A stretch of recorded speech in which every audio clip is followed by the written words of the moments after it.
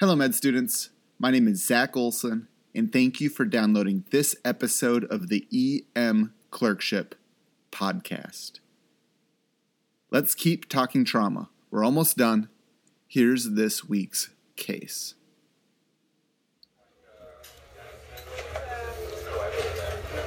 Okay, everyone, this is Tyler. He's a 17-year-old male involved in a skateboarding accident. It's going to be a straddle-type mechanism. Folks on scene said he came down full body weight right onto the rails, right onto the groin area. There was no LOC. Does complain of bilateral wrist pain, but no deformities were noted. No head or neck complaints, no altered mentation, and no LOC. BP we had was 120/60, pulse of 100, respirations of 16, clear equal bilaterally, glucose of 120, GCS 15 the whole time, and if you could let him know that security has the skateboard. It's in two pieces. Yeah, okay.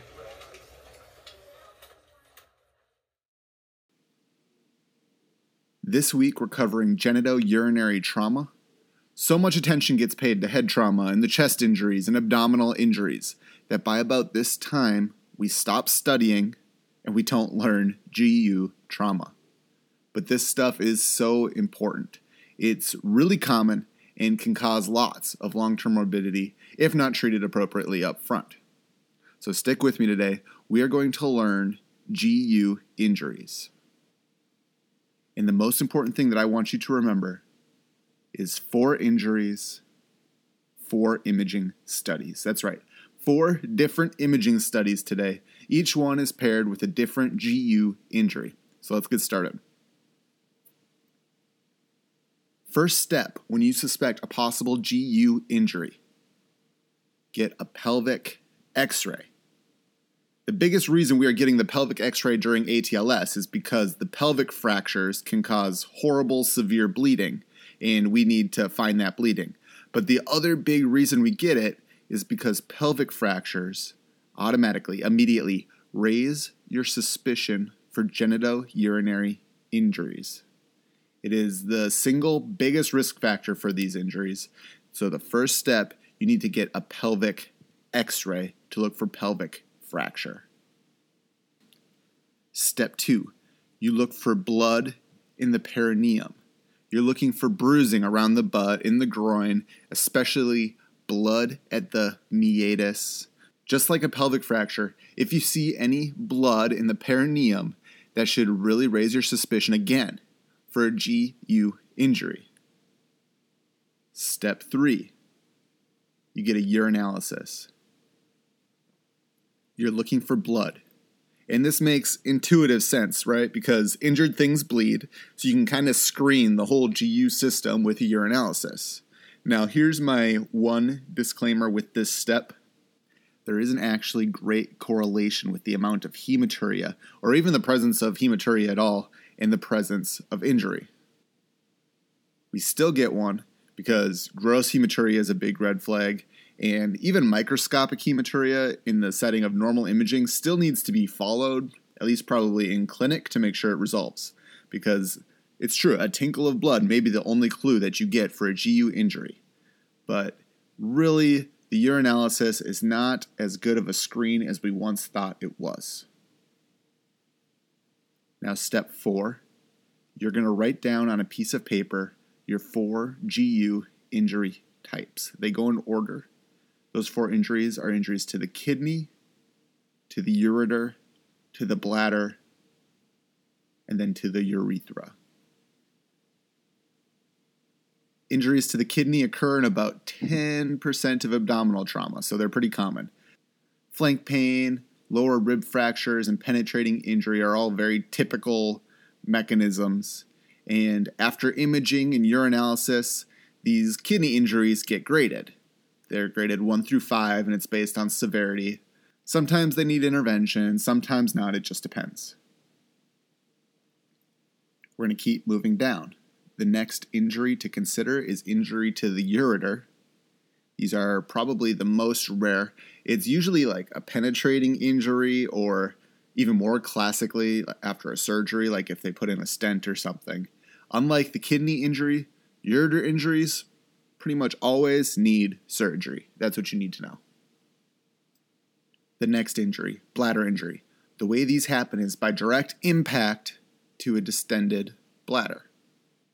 So you can think of a classic case. A drunk driver who really needs to pee and they get in an accident and his bladder ruptures.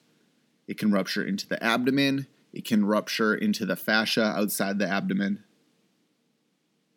And then the last injury is urethral injury. It's divided into two subtypes, anterior and posterior. In the prostatic portion of the urethra are the posterior injuries. You get these with pelvic fractures, sudden deceleration injuries, and then the anterior urethral injuries. Those are more commonly the straddle injuries. So those are your 4 injuries in order: kidney, ureter, bladder, and urethra. Now, our main learning point today was pairing each of those 4 injuries with our imaging of choice. So let's go through that. Kidney. The way you diagnose kidney injuries is with a CT scan with contrast. This lets you see kidney lacerations. It lets you see if the blood vessels going to the kidney got ripped off. It shows hematomas. Kidney is a CT scan, abdomen, pelvis with contrast. Ureter. Again, these are really rare, so you're not performing this test in every trauma case unless your initial CT is abnormal or you're having trouble finding the source of gross hematuria or something. But the test is actually a delayed CT scan with contrast. So this is kind of how this works. The idea is that 10 minutes after the contrast gets injected from the initial study of the kidney, it starts to drain into the ureter, and then as it's going through the ureter, you can kind of get a pretty good image of it. So you get a delayed CT scan, abdomen, pelvis with contrast, about 10 minutes after the initial CT. Bladder. You perform something called a retrograde cystogram. Now, we haven't talked about cystograms before. This is kind of a weird imaging for us. You insert some sort of catheter through the urethra. You squirt in a bunch of contrast to distend the bladder. You clamp off the catheter so that the bladder is all stretched out with the contrast, and you snap a picture like an X-ray. And you can see if that contrast is leaking out anywhere. Then you have the patient pee all of that contrast out, and that will make it even more obvious if contrast leaked out because it's still sitting around where the bladder was. So bladder, you get a retrograde cystogram. We do this in the emergency department. Urethra. If you suspect urethral injuries from either sudden deceleration or a big pelvic fracture or a straddle injury, you need to get a retrograde urethrogram. Same concept as with the cystogram. You're going to squirt contrast up into the urethra, snap a picture, and none of it should be leaking out. It should just be filling into the bladder. If the urethra does not have nice clean lines and you can see the contrast leaking, then you know the urethra is injured. So urethra is a retrograde urethrogram. So those are your 4 injuries and your 4 images. Kidney, CT scan with contrast. Ureter, delayed CT with contrast. Bladder is a retrograde cystogram. Urethra is a retrograde urethrogram. And that wraps up this episode. Send me an email at any time, zach@emclerkship.com, with any questions or feedback. I would love to chat with you. I really do like talking with you guys. I hope interview season is going well for you. Please tell a friend about the podcast, and until next time, keep working hard, keep studying, and be sure to enjoy your shift.